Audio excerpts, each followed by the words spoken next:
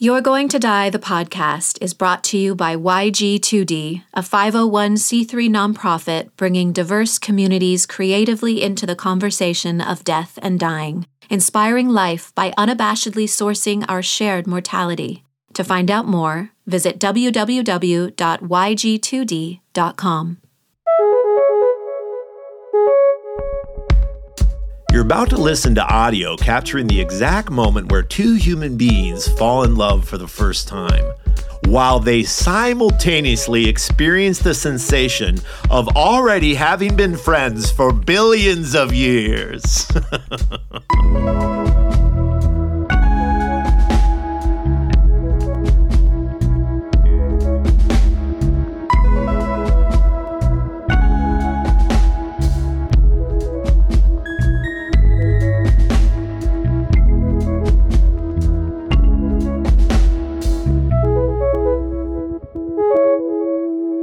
This episode does not need much of an intro. The conversation itself is worth getting to as soon as possible. So let's just cut to the chase. Welcome to You're Going to Die, the podcast, your creatively conscious mortality podcast. My name is Ned, your host. This episode's guest, oh my goodness. First of all, I knew about the Bengsons. I've known about their music for a while. In fact, I tried to book them for a concert we were putting together. It didn't work out because they were working on a show in New York at the time. Jump to many, many months later, a dear, dear friend of mine sends me an episode of the podcast called The Best Advice Show. And Abigail Bengson is on that show. And the title of that episode, which I highly recommend, is called Let Your Voice Break. That was pretty much all it took for me to relentlessly do whatever I could to get Abigail on the show. And I'm so glad I trusted my guts so that when we finally connected, she could trust her guts and say yes, and we could share one of my most memorable conversations I've had on the podcast to date. Abigail Bengson is one half of the composing, performing, grief-working, and dumb joke writing award-winning duo The Bengsons with her beloved husband, Sean Bengson. She is a mother who has moved through loss and abundance, who has an ecstatic relationship to song, and a grief-stricken love of the world. Oh my goodness. I've never put it this way. I know you're going to enjoy this episode of You're Going to Die, the podcast, with Abigail Bengson.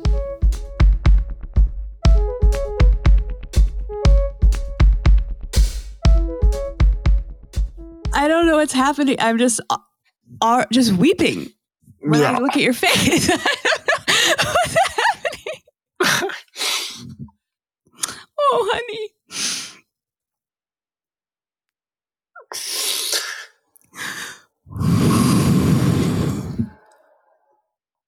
Oh my gosh, like what? It's like all this is going to be is us, just like a 45 minutes of us crying and laughing, alternating. Oh my gosh. Wow, honey. Okay, well, that's what's happening. Yeah. All right. Hello. Hi.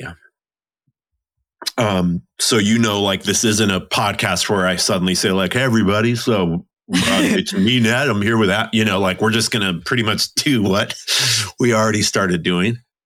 And so it can be a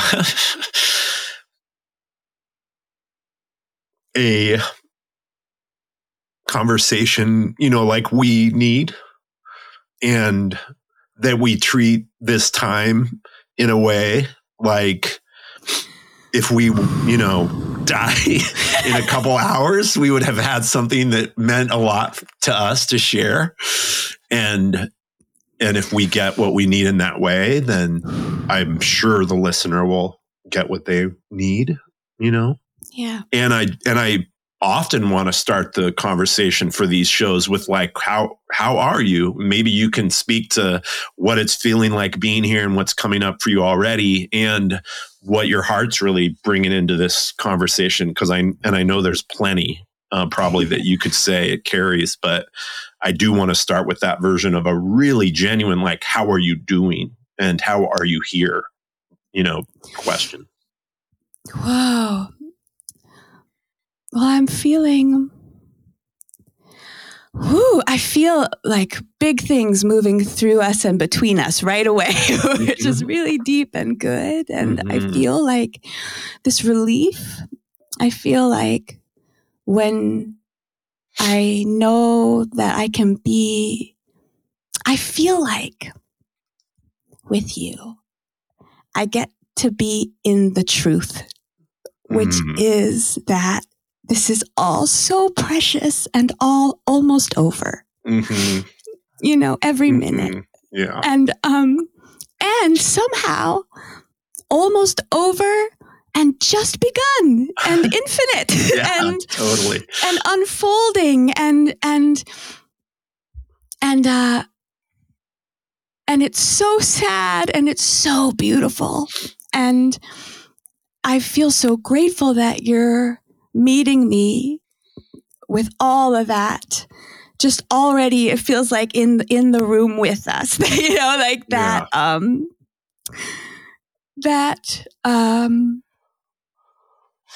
that it's a huge pain, and I'm so grateful for, and an eternity that's so quick. So I'm feeling all of that together, and I'm just personally today, I'm tender, I'm tender, and I've been feeling, this is weird maybe, but approaching. I think at this not point, like anything else all I've bets said. are off. But I've been feeling, as I came closer to talking with you, I've been feeling like my dead, like coming around, like just like, oh, remember me? Yeah. Remember what we were like together. Remember me? And that's my recent dead and my beloveds, and like some old ones, and that's not something I'm used to. Yeah. And so that's a really surprising. Really? I'm surprised to hear that you're not used to that. I'm listening to your music. I mean, genuinely, I've hung out with you for 4 hours already this morning. Oh, wow. Yeah, just like first thing I put on, getting the kids ready and out the door was y'all's music, and watching some videos, that you posted online. The one worth mentioning is the Mother's Day video that you posted in 2021, I think, if you remember. But just crying and listening to the God, I keep thinking like ravenous is the word, but just like explosive aliveness of your music and your singing. And I was listening to all these songs thinking like, is every time there's a lyric or you introducing or Sean introducing a song somehow like, so this is a song about that I wrote for Sean to sing after he dies, or this is, you know what I mean? Like endlessly. And so when you say, I'm not used to having my dead gather up around me, I'm feeling like most of what you do, that's happening. But you're feeling like it's unique today to have that occurrence, or that maybe it's different a little bit. What do you think? It's like, yeah. Well, I mean, Sean and I. So, okay. So the truth. So when I was 15 years old, my family just broke apart in some really catastrophic ways. And that included death. It included violence. It included just a lot. And at that time, I had a dream. I had this dream that the love of my life was going to find me. And that when I fell in love with him, he would die. And I carried this prophecy with me, this experience of this dream that gave me enormous comfort and also enormous fear. And then when I met Sean, we got married 3 weeks later. Like I met him and I was like, this is it. And he sort of enacted, he was the dude from the dream, which is so weird, but that's what happened. Clear as day. Yeah. It was clear as day. And the best thing that's ever happened for me. And, but I was so afraid of this other half of the prophecy, that he would die. And Sean and I I didn't tell him that. Yeah. Right away. First meeting. That was like a lot, Want to go out, want to get married. You're going to die. If you say yes, I might kill you. But that's how I felt. Oh. And, but we started right away. We just started to write music together. And I think the current of our love held within it this understanding that this could be brief. Mm-hmm. It was like the timer started on my life. Mm. And the stakes for living felt different. And I became both more afraid and more liberated. Mm-hmm. Like I was more afraid because everything mattered. Mm-hmm. And I was also more liberated because I had to fucking move through all of that fear to try to love him well. And of course, what that really also meant was to love myself, to love the world, to love my ancestry, to love my unborn, to love. So now he's, we've been married 15 years. He's alive. Yeah. I'm alive. Yeah. But I think what that dream was telling me was the truth. Mm-hmm. That everyone I love, that everyone who loves me, we're all going to lose each other. Mm-hmm. We're going to lose each other in this delicious form, that nose he has will go. And I'm so sad, and my weird back that goes out all the time, that will go. And I'm sad, because look how hard it's working to carry me all these years, Yeah. All that will go. And the particular ways that he loves the world, the particular personality, I will lose all of that too soon, no matter when. But I also know that there is another landscape, that there is another, oh goodness, that there's a love beyond love, that there's a horizon beyond the horizon. And I don't believe in heaven. That's not what I mean. I mean that the wondrous truth that this moment exists feels like enough evidence that love continues. Mm-hmm. And if we end totally, which just doesn't feel true. Yeah. If we do, it was still pretty fucking great. Mm-hmm. Yeah. I mean, totally. This was still worth it to me. Yeah. What's ahead or what's not doesn't change, this. And I think part of what you're acknowledging is that this does end. It really does hold that. The risk with at least the relationship I have with heaven through religion in my past is that it's just this like new room to go into with us all kind of in the same noses and back problems, and I don't relate to that. No. But what I know, actually, I've started to really feel like the heaven that's been described to me is like this ableist fantasy, that it's because it's like you go there and like your peak fitness. Oh yeah. Oh my gosh. I've never, like you know what I mean? Yeah, you're like right. You so the wrong things will be gone, all the bad like what's that you're about? Right. You're right. Like we'll go to heaven and you won't need that wheelchair anymore. I'm like, what? Yeah, that's good. That's really good. Or whatever. Like, I think that if heaven means that all, I don't know what that would mean, but I think that it is not loving for all of who we are. Mm-hmm. So that paradigm, early on, I think I felt betrayed by it. I felt like, it's more evidence that this system doesn't love me as I am. That's right. Or love those I love. Yeah. So that I've had to kind of, kick out the door. Yeah. And find a new way. Yeah. I won't go on and on about this because I think we understand each other, but the way I've been conscious with you're going to die and the spaces we hold, not denying someone the chance to say if they need to, like at an open mic, that their mom's in heaven and they're just crying in gratitude because they know she's there and they'll be with her someday. Like, I'm not going to take that away from anybody, and it was important for me to have it during part of my life.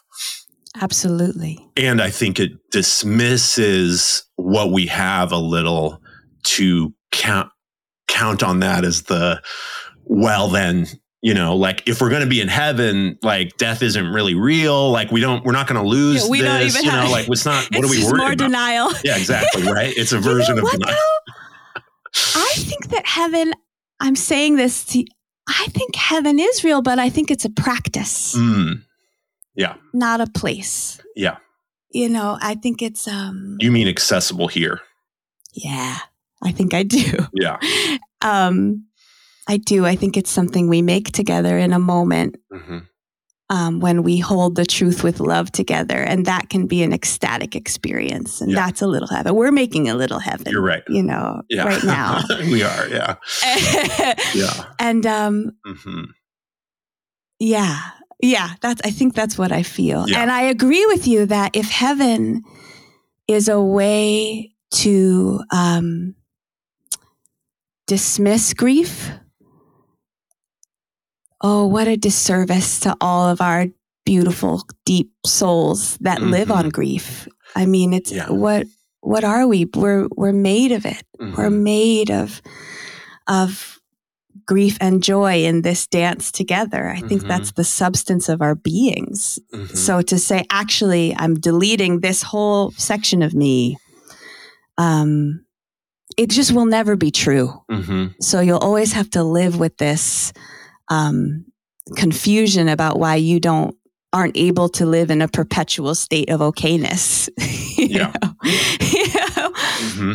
And if you need heaven to get through the day, go for it. Yeah. That's what seriously, these days are long, these days are hard. Oh, for sure.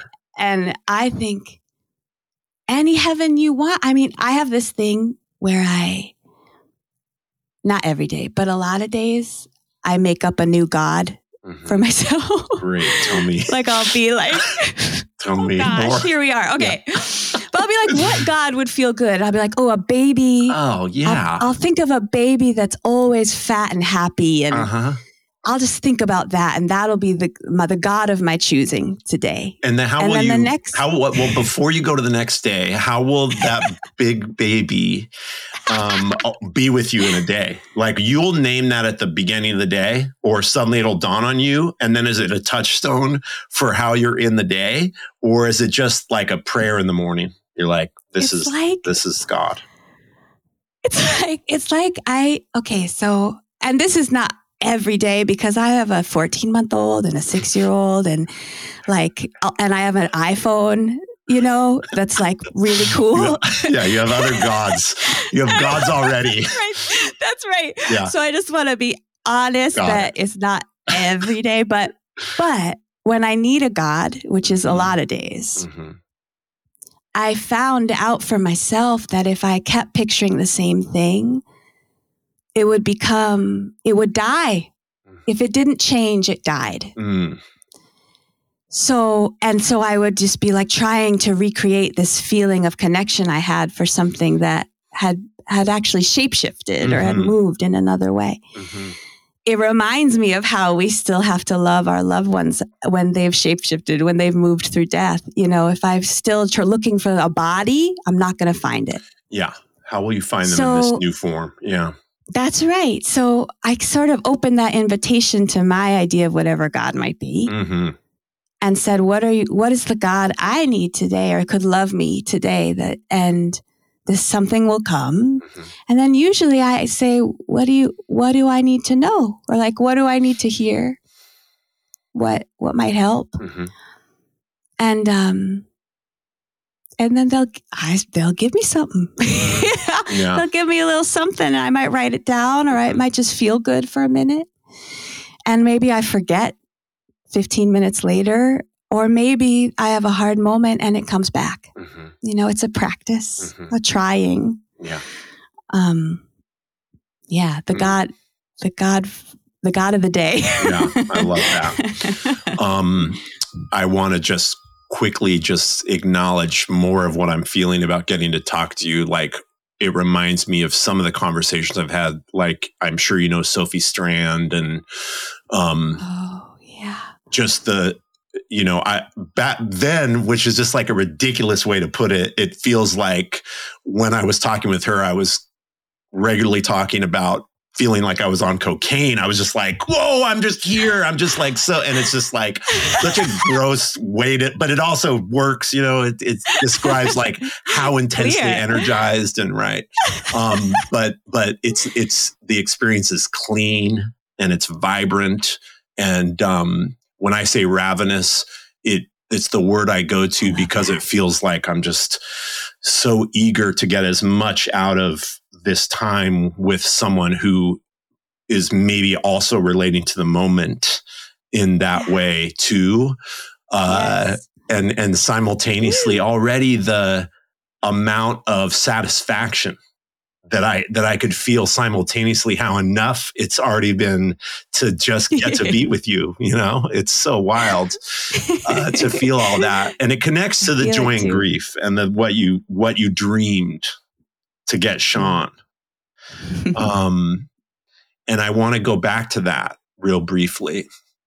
Yeah. Because I feel like when I met Sarah, my wife, I wasn't present yet to her dying. And it feels like then to me, hearing you say that is a way that you're naturally in the world, or maybe started being in the world 15 years ago, maybe earlier than that, where your relationship with Sean, it doesn't have to be a he'll die young kind of thing or die a month after I meet him. It is what you said, which is like the eternity in the blink of an eye, and the same thing. Like, it's just, he will. And you feeling the love and knowing him coming and feeling that you would be together meant immediately to the losing of him, and that we could live in life holding both those simultaneously with such clear perspective, you know, about what matters. There's just like no way not to be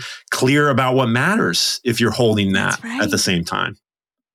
And how hard it is to hold it both at the same time, by the way. It's terrible. It's terrible and delicious. You know, it's like when you were saying that, I just felt joy rise up in me because, my God, I get to love him. You know, I get to love him. I have the privilege of loving him. I get to feel loved in this life. And boy, I've been hurt, man. I've been hurt badly and too young. And I get to love somebody. And I feel so extraordinarily joyful and lucky and like I want to shout, like I want to, and this is why maybe I'm a singer, because I can't bear it. I can't bear the beauty of it, that against all odds, I'm in love, and not just with him. I'm in love with the whole world. I get to do that. I get to love and love and love. And that's what it means for me to be alive now. I get to do that, and it sucks and it hurts and it's ornery and it's itchy and it's all that too. It's terrible. It's a devastation to love all that will die. But what an honor. What an honor to sit next to life, knowing its brevity. What an honor. So I feel what I have to always work on for myself is just is the feeling of emergency, because I feel so much urgency towards life. It's like, maybe it has to do with this ravenousness that you feel. You know, I am learning how to rest and learning how this awe I feel can also be felt in stillness, must be felt in stillness, must be felt.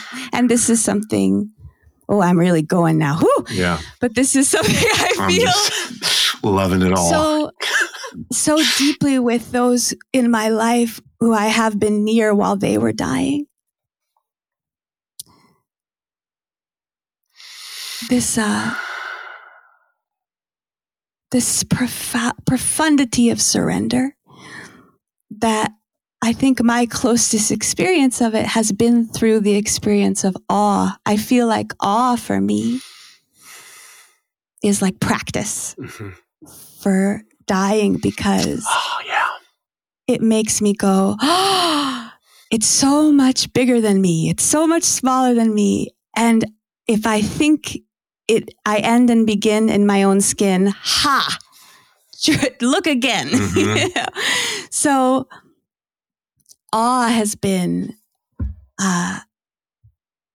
what I turn to over and over again when it's hard, when it's really hard. I go, look, but wow. Wow, even my own pain. Wow. Yeah, just curiosity is not good enough. Awe is the word, but there is some kind of like, just fascinated by it all. Just yes. And really, I do mean this when I keep talking about getting to have an exchange with you being what I say a lot at the shows and in our events and in some of our, spaces, facilitating grief and talking about death and really acknowledging if we are bound and connected to these truths that we're speaking to so readily here, there is likely a constant crying and laughing hysterically because like a moment I had this weekend with my family, we took a little sort of local trip here in the Bay Area to be together. And it was beautiful, just so sweet to be with them.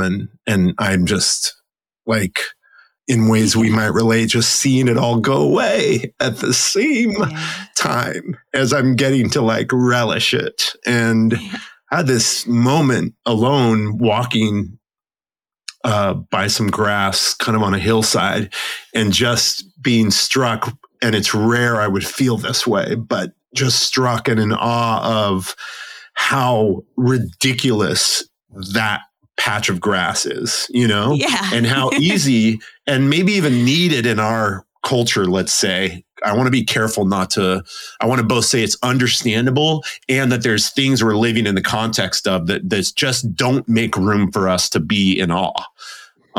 Yes.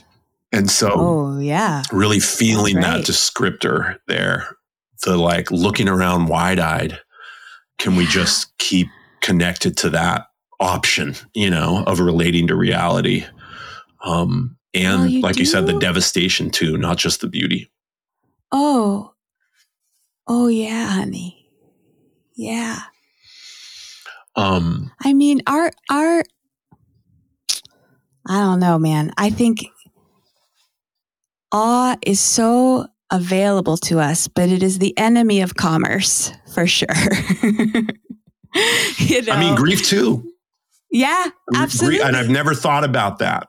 You saying awe too, is an enemy of commerce, capitalism in a way, pure, unadulterated, just because you don't need an awe. You don't need to buy. You might want to consume, but you don't want to consume. Okay, speaking for myself, when I'm in awe, I'm not inclined to buy stuff or buy a thing. What I want is more of what we're sharing here, this is what I want. That's why I feel what I'm feeling talking to you is because I'm actively in awe and feeling my grief. And this is enough, This is enough, baby. Yeah. One time I was traveling, we were traveling in South Africa years ago, and we were just driving down a regular road, and there were little black dots off in the distance, and we thought maybe they were moving, so we stopped the car, and they started to come towards us. And we just realized they looked like, first I thought they were gods, and then I thought they were dinosaurs, and then I realized they were ostrches. And both. So they were like gods and dinosaurs. And Sean was like, "Oh, cool," and was, amazed at their beauty. And I started to walk towards them, and they like glide. They would sort of glide, and I realized they were gliding fast. And Sean started to say, okay. And I was like, what? And he's like, honey, you got to get in the car. You got to get in the car. But my overwhelming sensation in that moment was they should eat me. They should eat me. And that would be all right. Mm-hmm. I felt maybe cuckoo. Okay. But I felt this feeling like their divinity was so clear that just being in proximity to them made me want to dissolve. Mm-hmm. It made me want my body to become their body. It made me feel like death like that would be a joyful thing, that could be something I could celebrate, and I would become ostrich feather and ostrich turd, and that would be great. Yeah. And I would live then as the sun reflecting off the back of this holy animal that had desired me for lunch. Yeah. To be consumed. To be consumed by that which is beautiful. And you say that. You say dissolve, to build things that are dissolved, to be in moments where you're able to dissolve. Yeah. Like yourself. Yes. Because I people are going to be like, dude, these two are tripping. These motherfuckers are tripping. I'll be like, okay, I'm sorry. It's hard to give you what it feels like, right? But like this to talk about the moment that we immediately dropped in with, there is a feeling of like all the stuff dropping away, that might be like stressful or distracting or, and it is a version of the enough, but there is like the dissolving into like you and your presence of being, the way your attention and tending to being here, it is a version of like consuming, me. And that feels like yummy and needed, and a relief. You said relief, I think, at the beginning. Yeah, right. It's a feast. Mm-hmm. It feels,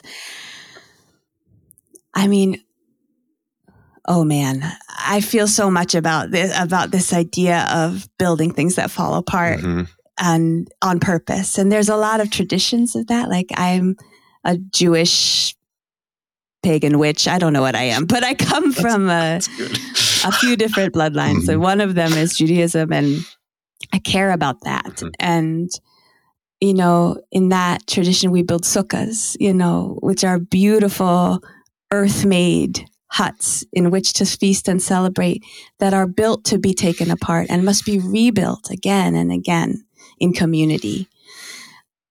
And I think, and there was this rabbi whose name I don't remember, who proposed, I can't believe I don't remember their name, but I don't.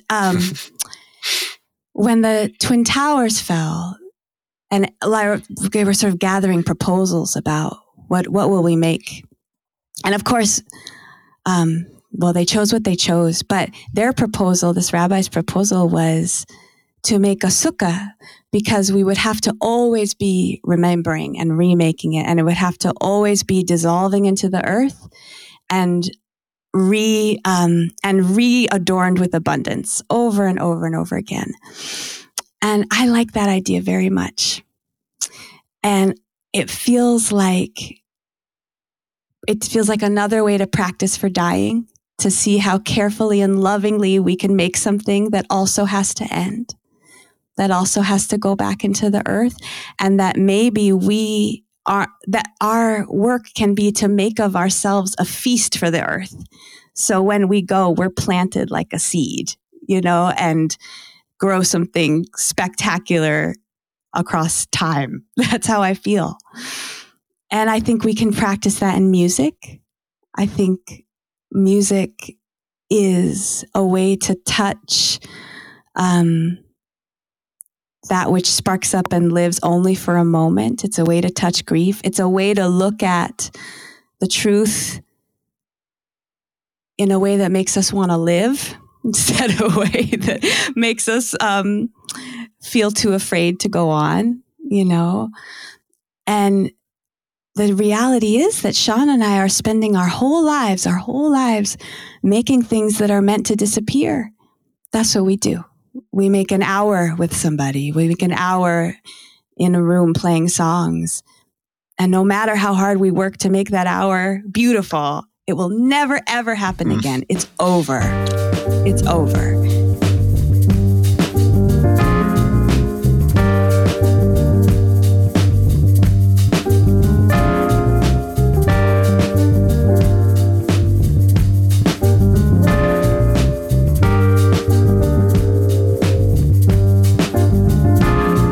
Sorry to bust in on this conversation here, but this is podcast producer Nick Jana, and I just have to because the man told me that I have to do it. And by the man, I mean Ned Buskirk, the host.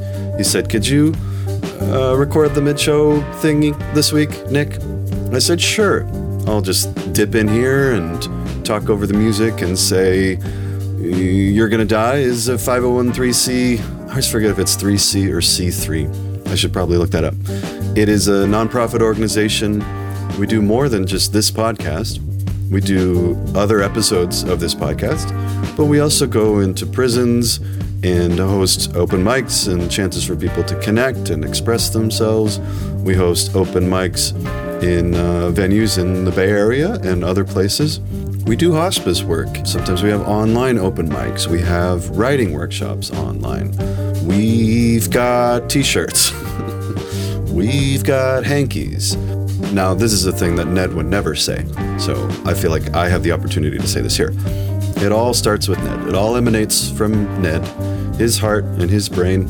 He began this organization like 13 years ago or so, and it's grown to be just a wonderful beacon for people all over the world, not to mention this lovely podcast and conversations like this.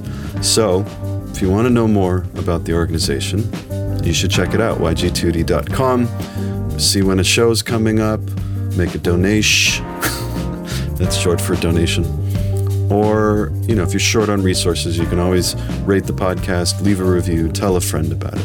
Helps us so much. Back to this beautiful music that I made, and then back to the conversation.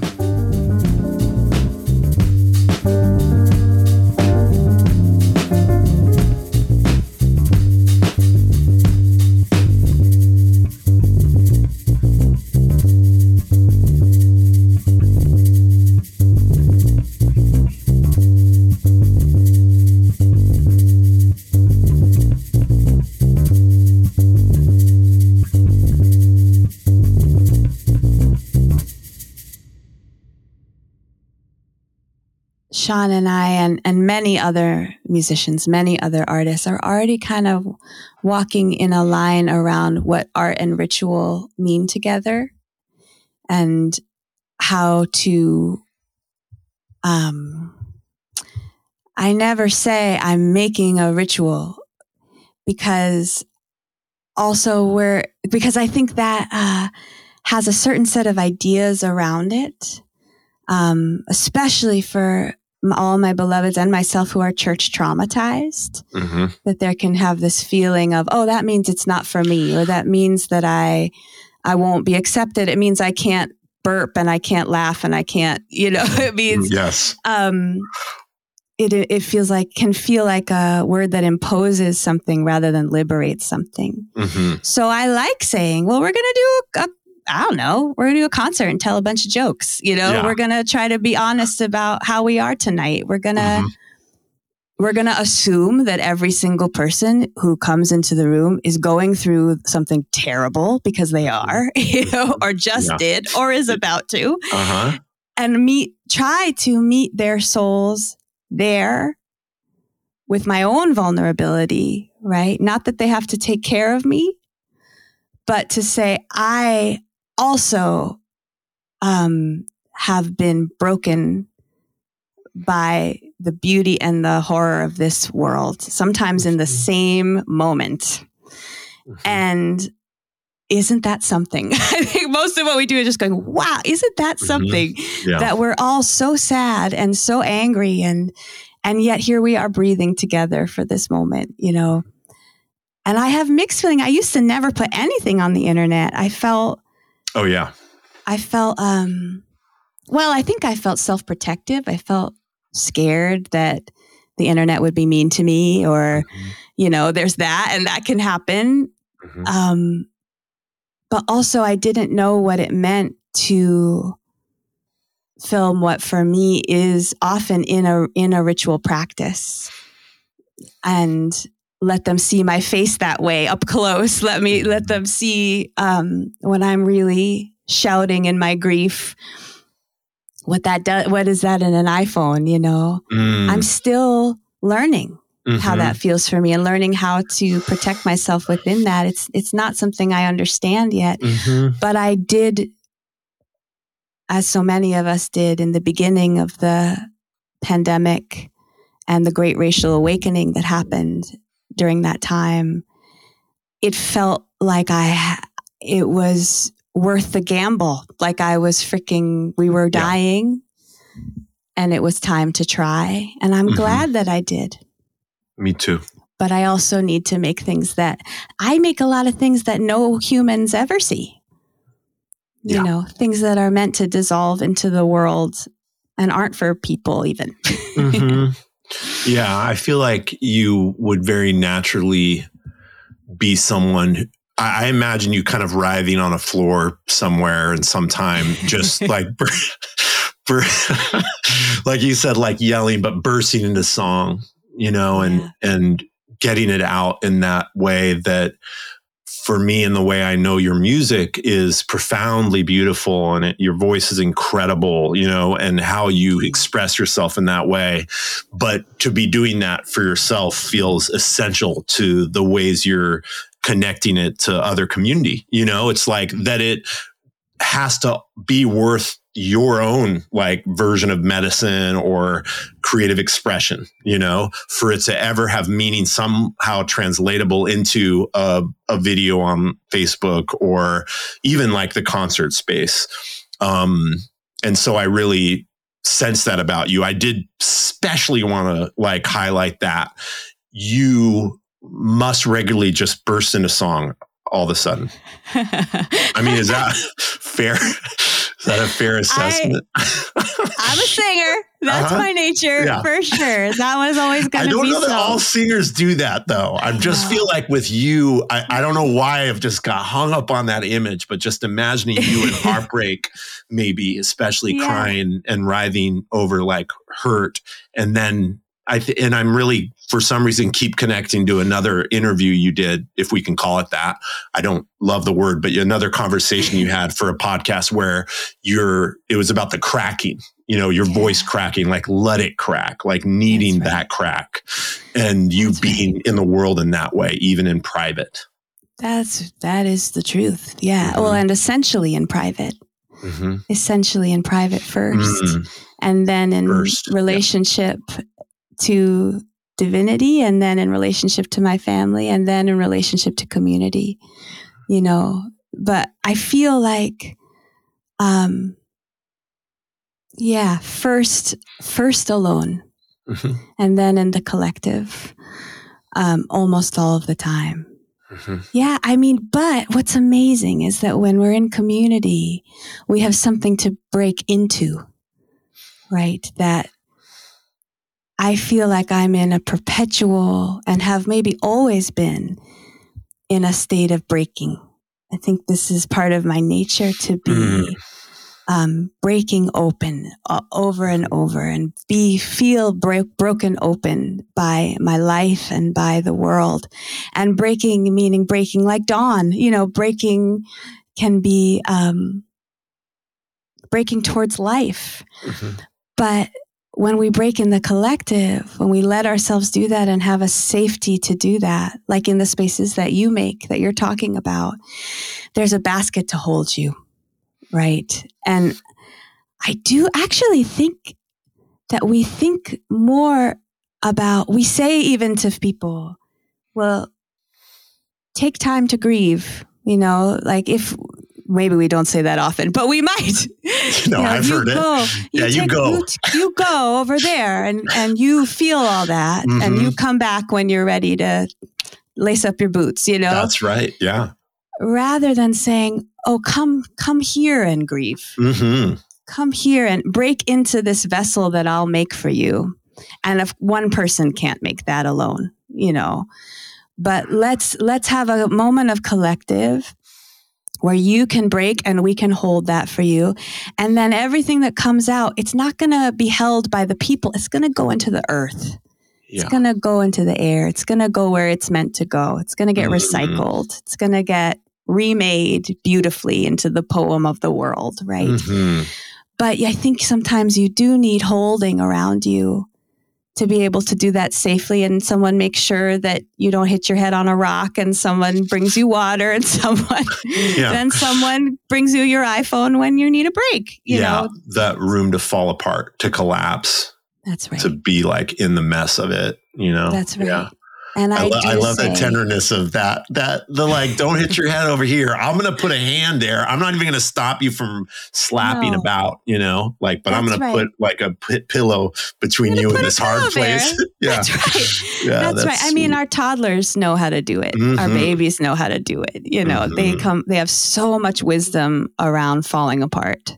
Yeah. And we are so embarrassed that they do, and I think whenever we're embarrassed of something so intimate, I feel like sometimes there's a feeling of what you're afraid of in yourself, and sometimes even a kind of envy, you shouldn't do that. You shouldn't do that. We've all decided we don't do that. Yeah. Or the rage, just the other day, there was this video of some guy on an airplane raging because this baby was weeping. And the thing I kept thinking, I thought, come on, man. But I also thought, you were once a baby and you will once be dead, And someone got mad at you. That's what I thought. I thought this man needs to weep. Oh no, this man needs to weep. How long has it been since this man wept? Oh my gosh. How long has anger it is been? the thing he's figured out is like somehow the acceptable way of getting the emotion out. That's right. That's right. And the outrage, we don't do that. We don't do that here. When I think we're all perpetually doing it with a big hard shell around it. And we need that. But when others help us create a space of safety, then we can let that release. And in singing, I do think we can practice that in a safe way, even when we're alone. We can make the sound of it. We can remember how to make that sound that was a birthright that we came in with. The first thing we did. Right away. Yeah, that's right. We know how. So, to come home to that and to feel at home in the broken places. Because you're invited. Look, here we are. Yeah. Shattered, laughing, doing great. Totally. Doing great. Yeah. Doing great. Alive, surely alive. Well, I wonder for you, Abigail, you just briefly noted this, that too young, maybe there was things forcing you to break open and fall apart. Maybe. So it's both like acknowledging the healthy need for that in ourselves, but also it seems like you're addressing something in your life story that maybe came too soon. And I don't even relate to that, because there's a part of me, I didn't lose my parent when I was a kid, but losing her at 26 is a pretty, young time That's to lose. Yeah. And there's a way I feel about time. I don't know.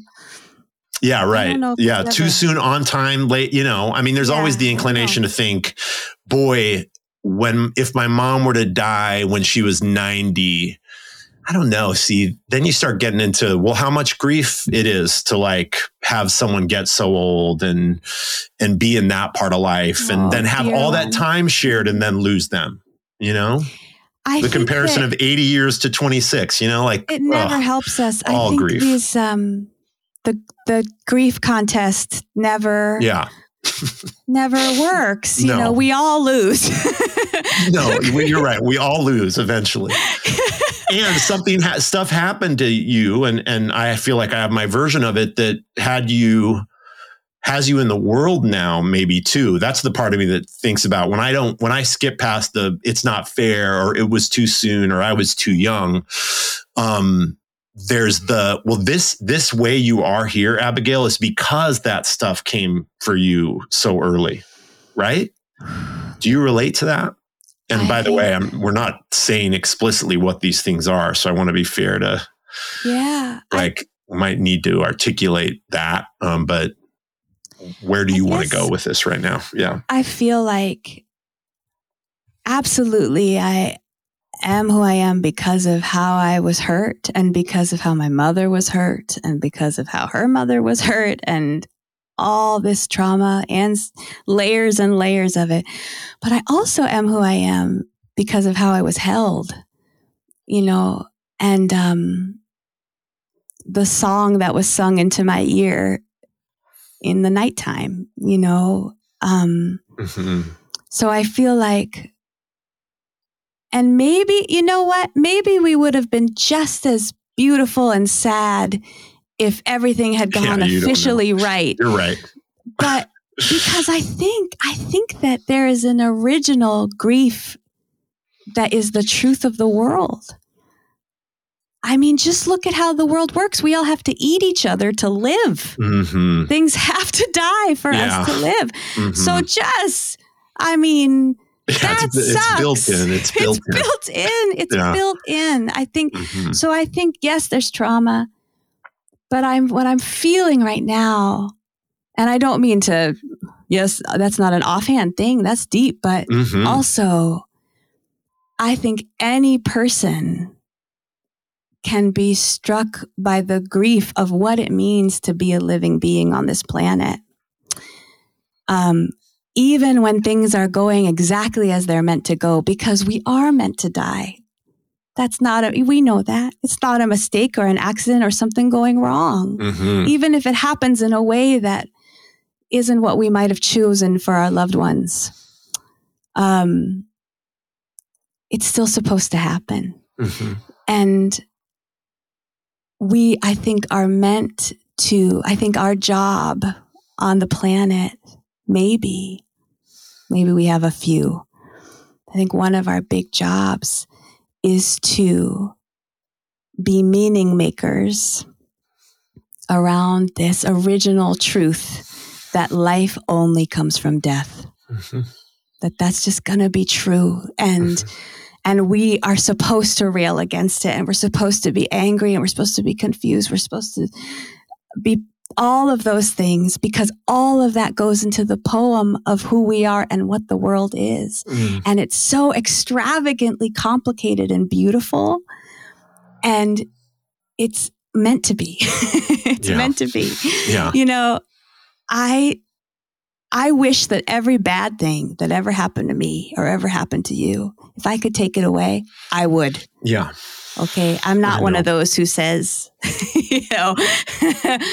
the good thing we went through that terrible thing because I got so strong. I'm not sure that's true. For me. If I could undo what hurt you, Ned, and what hurt me, I'd snap my fingers, baby, and I'd put you on a plush couch with everyone you love, having a good day. I would. And even then, we'd be weeping together. We would, at the beauty and at the truth that we're all ending all the time. And that which we love has to die, and in fact dies to keep us alive. Oof. Yeah, I know when you say all that between you and I, there's something I connect to that's just the familiarity with our arriving here, even just as we started to talk, you know? Yeah, I know. So it's like, it feels really true. Maybe if there's some way of saying especially true right now, it feels that right now. And there's a way I'll say sometimes, especially when someone maybe comes into one of our grief workshops, they're there because of a loss. It's like, I'm so sorry. I wish this had never happened. And I'm so glad you're here. It's both at the same time. And in that is while, I get generally what you're saying is that you and I would likely cry together. And because it's inherent in our existence is if we really are in honest relationship with being alive, it's there, right? Yeah. And there's so much about engaging in this like communal grief reality, being in what's heartbroken and making room for people in it that has the element of our chance to be together is because this thing that we would take away if we could happened. Like part of how we're brought together sometimes is because of these things that we wish never occurred, Well, honey, when you say that, it's like, so Sean and I, the first time Sean and I got pregnant, and Sean was helped. yeah. I think I know how it works. Is that this podcast? But there's some listeners, for any listeners, this is how. It was me. I got pregnant. Yeah. And when I got pregnant, I felt like this baby that I became pregnant with was gonna be the meaning, was gonna all the shit I'd already gone through, that this was like the meaning fruit, I was gonna have this baby and I was gonna start this new family. I was gonna start over and tell a new story to this little one. And I loved this baby. And then I lost this baby. And I felt totally betrayed. And I felt like outside of my story, like I had been knocked from my destiny or something, like I was in the wrong movie.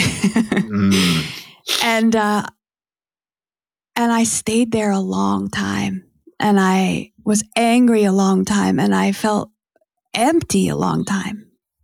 I didn't get it. And I will always remember that feeling, so that when people come to me in their moment like that, I don't say, well, it all, it's all for the best. It's better now. But it fed your life. It's feeding your life. Right. Like I don't. I say, oh no, I'm so sorry that you're knocked from your life, that you feel that God betrayed you that day. That's how it felt. And the truth is that was the beginning of me becoming a mother. Mm-hmm. That's how I became a parent, was through this death. And it, just like falling in love with Sean, to do that, I had to trade my immortality. I had to look at, I'm going to die and I'm going to love someone who's going to die. Right? That's an old mythological trade, love for death. That's right. And we made that bargain, right? Mm-hmm. And then to become a mother. Oh my gosh, yeah.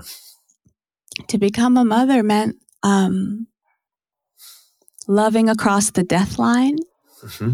It meant actually looking at the truth that I have no control, that I have infinite love and zero control. That's what I say to myself. Infinite love, zero control. This is what it means to be a parent. Mm-hmm. And what I found out later,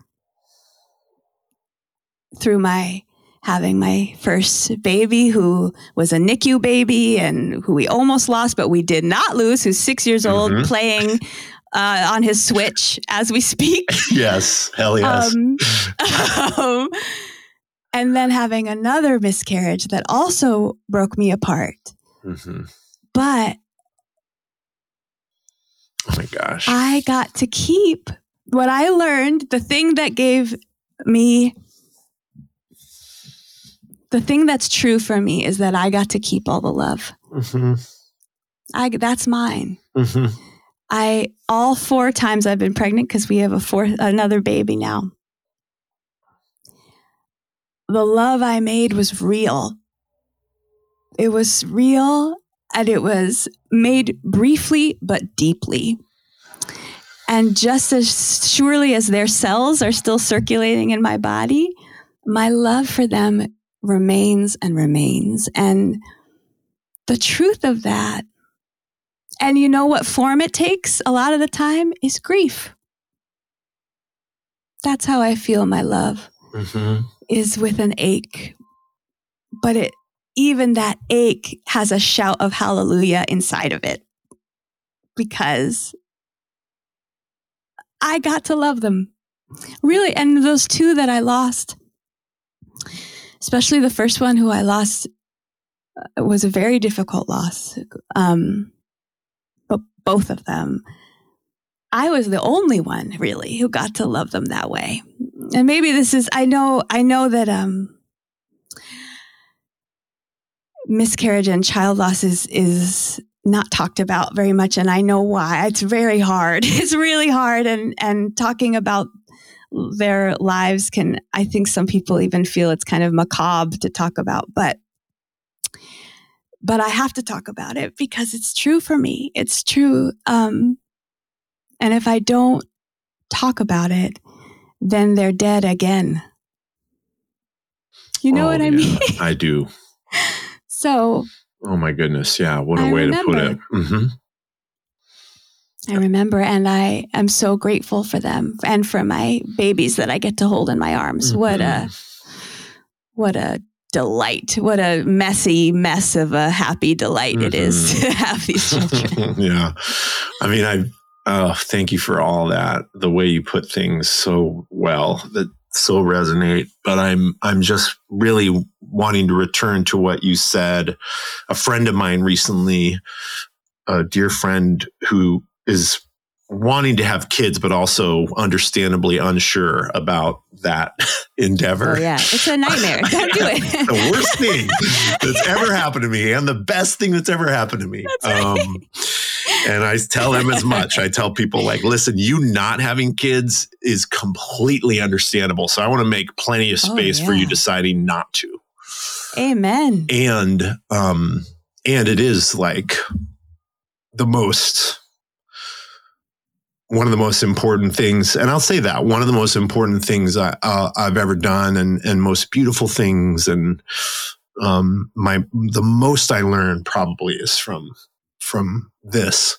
But when I'm talking to her, something that really connected to what you shared is you feeling this unsure, you feeling this scared and terrified of it, you wanting to talk to start figuring out what you're going to do meaningfully is the beginning of you being an incredible mother. Yes. And you saying that for this baby that taught you that first. That's right. Oh my gosh. I thought it meant I was not a mother. I thought it meant in the moment that I was a lemon, that my body wasn't supposed to do it and there was something wrong with me. I was sure of it. And that is part of being a parent, is the truth that you are ill-equipped. You are. Yeah. I don't know any parent who goes, I'm nailing it. Yeah. Wow. No way. Not me. No. I even on my best day, and that's not because I'm trying to make a perfect thing. It's because they are so beautiful that I want to show up so beautifully and deeply for them. And I need to wipe their butts and make dinner and, figure out life. And that is the deepest, hardest thing I've ever done, is navigate that. But no, the people I worry about are my beloveds who say they are ready. And then I call them like 3 weeks after the baby comes to them one way or the other, however their baby came, and go so are you okay? Yeah. Are you ready now? They're not right, okay. Right. Yeah. They're not okay. It's a ego death becoming a parent. You know, something has to be let go of. Oh my gosh, over and over again. So many things. So many things. And I really don't mean to, saying it's the worst thing that ever happened to me. I mean, it's just hard, and anyway, so that I'm so glad. No. I'm so glad we arrived to that piece. Cause I know you'd mentioned maybe wanting to talk about it, today. And I think, to connect it to why you brought it up originally, when I asked you to fill out the form for what we might cover in our conversation, you addressed it as like what I think you even just also acknowledged is these are kinds of deaths we don't probably make good time for as readily. Yes. And how needed it is to talk about. I think, obviously, I believe we need to talk more about our dead. We, so many things you've shared, like the reason why and making room for grief and like the kind of normal death to talk about, though, that while we do need more room for that, there's other versions of loss that are just so hard to like find space, especially with community, to engage with and find a place to remember you're not alone and to find healing and the medicine of connecting and that kind of loss. And so I'm so glad you just have been going everywhere I wanted to go. And I wanted to check in as we're kind of in our last probably 10 or 15 minutes, I bet. Yeah, it's crazy. Oh, I feel like we could just talk for hours, but I really want to say to you what I said to Bio Kamalafe. I'm not sure if you know him and his work, but oh my gosh, I told him at the end, I was like, I just feel like I could talk to you for eternity and everything is so complete. Yeah, I feel that too. I feel like if we had just laughed and cried at each other for that first 5 minutes, that would say it all, though. That's right. Pretty eloquent. That's right. The truth. That's how I feel. And that's it. Laughing and crying. That's it. That's right. That's who I want to spend time with in my life, by the way. And I make time for whoever, hopefully cross my path and to be the kind of person to open to it. And I think what I'm feeling with you, again, for the 8th time trying to articulate this, it is I want to be with the people who laugh and cry hysterically, yeah, that's it. I think that's the end of the sentence. That's a full stop. And yes, maybe we'll release like a special version of this episode minus any talking. It's just us making noises and crying and laughing. That'll be available on Patreon, everybody. That's my music. Yeah, exactly. That's your music. I want to check in as we feel complete and the enoughness of our time. Your last email to me I can tell even now, like this might be sort of a unnatural leap suddenly to have this at the end of, but I also care deeply about you more than I did before I got to talk to you. And now we're friends. And so I want to acknowledge that email at least and just say, this recent loss with this father figure and the complications of that relationship and the being estranged and then losing a person in the context of having lost them already in a way. I wanted to tell you that was, someone who's really important to me just died like 5 days ago, I think, although time moves funny when this is happening. And he hasn't spoken to me in about 5 years. And, it's because of, there's deep family history, like I spoke about. There's a lot, but I also, I wrote about it. I sang about it. I wrote about it. I'm a memoirist. That's one of the forms my work takes, you could call it. And I think that was too much and too scary. And so he cut off with me. A few people did. Most of my family. Oh, can I just be clear with you real quick? Actually, for me. Yeah. what you're describing is like the play and your work and your creative output around this stuff that your family lived through and that all this community was affected by. I know that your play with Sean is a lot of it is about this, I think. Is that right? Yeah, one of them is, yes. Okay. And this person couldn't be with that. And that's part of how I see. Mm-hmm. That's right. That's right. And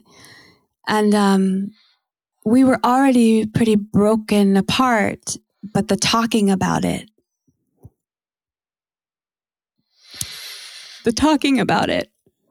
ended up being the end of it. And I wanted to tell you because I knew it would be with me, and he's with me today. Mm-hmm. And because the same when I went through miscarriages, I really wanted to find art about it. I wanted to find somebody talking about it. I felt so alone in it for a while. And we've made now a bunch of art about it. You know, I just can't shut up about it. And other people's experience. And, you know, it's so new. I haven't the song of it maybe is just beginning, but I wanted to say out loud that sometimes we lose people, and I won't go to the funeral, and I won't, and we didn't resolve it in this lifetime. Yeah. But I also want to say that when he died, I felt his love so clearly. I just felt loved. I felt like his love for me and my love for him met for a moment, and all the shit and all the mistakes and all the fear and all the need and desperation and disappointment, and that died. That died. And I think that I don't know where he is. I don't know what he's becoming. I don't know what he wanted to become or what he believed at the end of his life. But I know that I believe in our love, and I feel it. I feel it with me, and I feel it in the world, and I feel it as a gift to the world.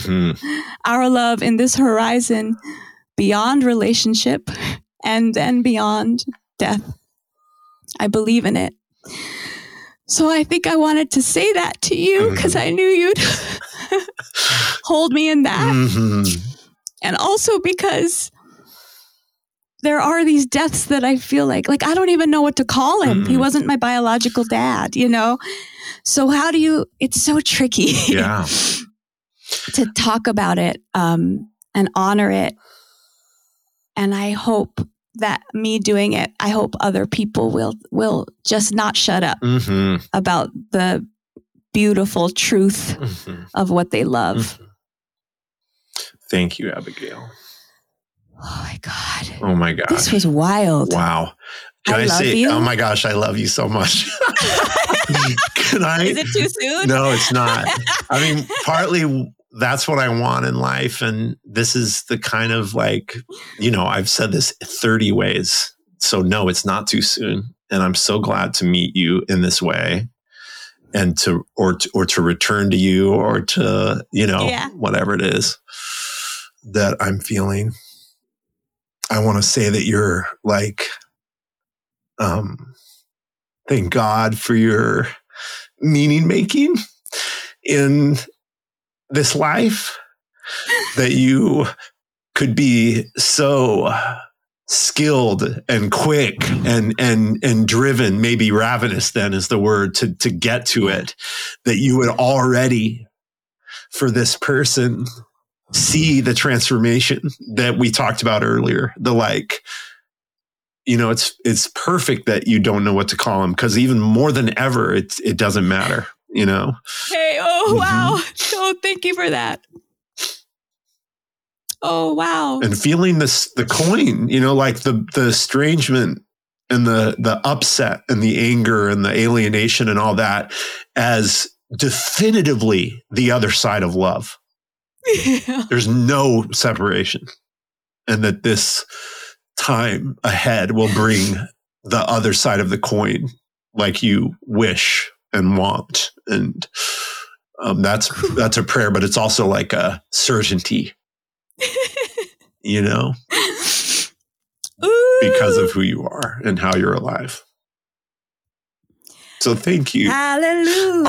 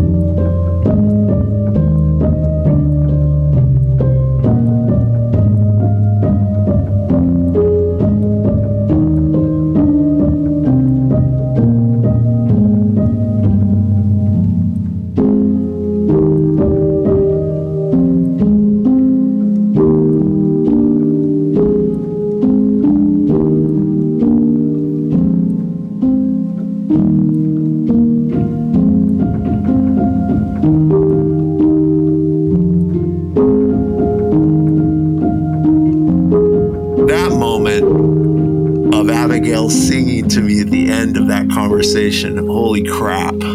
So good. So good. Such good music. If you want to get more of that, almost feeling like the music has a spontaneity to it often. I feel like they improv some of their music, some of their tracks, a lot of their tracks.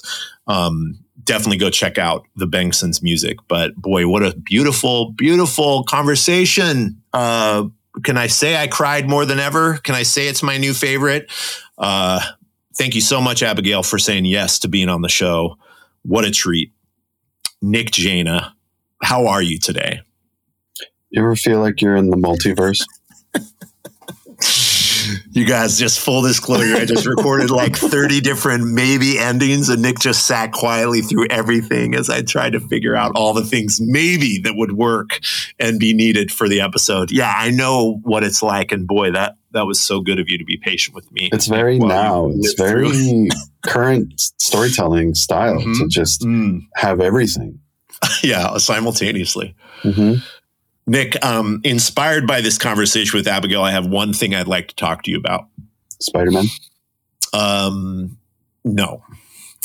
It's about this experience in life that I just cherish so much. And I feel like You're Going to Die has offered me many versions of it, but it's that feeling of meeting someone and falling in love with them very immediately. And also the familiarity that you sense when you meet that person, like they've been a friend of yours forever. And I probably could list some of the people I know through you that might represent that version of meeting. How does this land in the conversation of mortality? I think it's just like, this thing is so mysterious. I've been feeling lately inspired by some of Rachel Naomi Raymond's words about how we can treat even the facilitation I do and the grief work I do as a big question mark, like being in the sacred mystery of it all, the holiness of how we tend to the moment, and knowing like the people I meet, the spirits that I meet in this lifetime are such a profound version of that, like sacred, holy wonder, that awe-inspiring, like mouth open wide, like, holy crap, like this is incredible and worthwhile. I feel like that's part of what I got talking with Abigail, and I wanted to see if you relate to that experience when you met certain people in your life. Absolutely. And the flip side of that is when that doesn't happen. And can that also feel as holy and necessary? Mm-hmm. You know, the flip side of the coin of like, wait, the magic isn't happening. And this isn't like taking off and going super deep and going in a million different directions and was that opening up the multiverse. Yeah. Is that something you think about? That's great. I love that. Well, you and I talk about this in our different ceremonies and things that we do of just like, oh, that was good. And that was like, there was nothing wrong with what happened, but like, it didn't open up this magical portal. And did I do something wrong? Yeah. But like mutually, I think, you know? Well, we talk about too, that we assume when I add the me, we've talked about that, where it's like, we can't assume that it's mutual. We feel like, in comparison to how many times we've done the like heart cracking, creative, like connecting, you know, spontaneous moment, performatively, all those things, like in comparison to the amount of times we've done that and felt the, oh my gosh, this is holy and sacred and connecting, we don't realize, you know, maybe it's a version of that for the person, but it's not the same for us. But what you're, I think, getting at is, well, how is it still that, even if we're not feeling it that way? And I was joking about the multiverse, but I did see Spider-Man the other day, and I am thinking about this new modern storytelling style of multiverse storytelling where it acknowledges that people have different realities, and you can't necessarily judge someone by how they're experiencing or receiving something in one moment, because they might have this completely different reality that goes into what they're experiencing. And you just don't know. Like you literally can't see it or experience it. It's a different dimension. Yeah. And I don't know if that's what's encouraging that type of storytelling to happen, but that's what I get about it, out of it when I'm watching that, is this feels like the experience of, you know, being a super sensitive artist and feeling all these different things and having a whole lifetime pass before my eyes in 1/2 second, and other people not experiencing that and getting that. And I feel a million miles away and closer to people that are missing or dead or gone than to the person in front of me. And that reality it's comforting to see depicted in modern storytelling of, we're all experiencing different levels of things at different times. And I don't think it's I don't know. I don't think it's a modern experience. I just think storytelling, because of technology, is allowing us to explore that in ways that you couldn't put on screen 20 years ago. But it taps into, I think, a really human thing of how am I not connected to this, and I'm connected to something else, and like it feels so real, but it feels so off, you know? Yeah, I would say connecting the, like, I'm in awe of Abigail and that time we shared talking, to the, like, I'm in awe that I don't understand, that I know there's something occurring here that is a big question for me.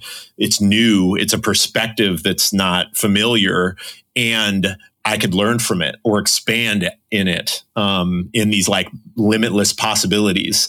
How easily we get confined to like our little showroom, walking around existence on this planet, when there's potential to have ourselves like bent out of that reality because of a version of what I think you're getting at, and how creativity, especially maybe cinema lately, is offering a chance for that too. And maybe, like you said, it's been around, you know, I'm thinking of other authors and creatives in history who have played with that. But I think maybe especially cinematically, it's a trippy new realm that in the last 5 or 10 years, there, especially in the Marvel universe, we've like dipped into a bit, you know, more.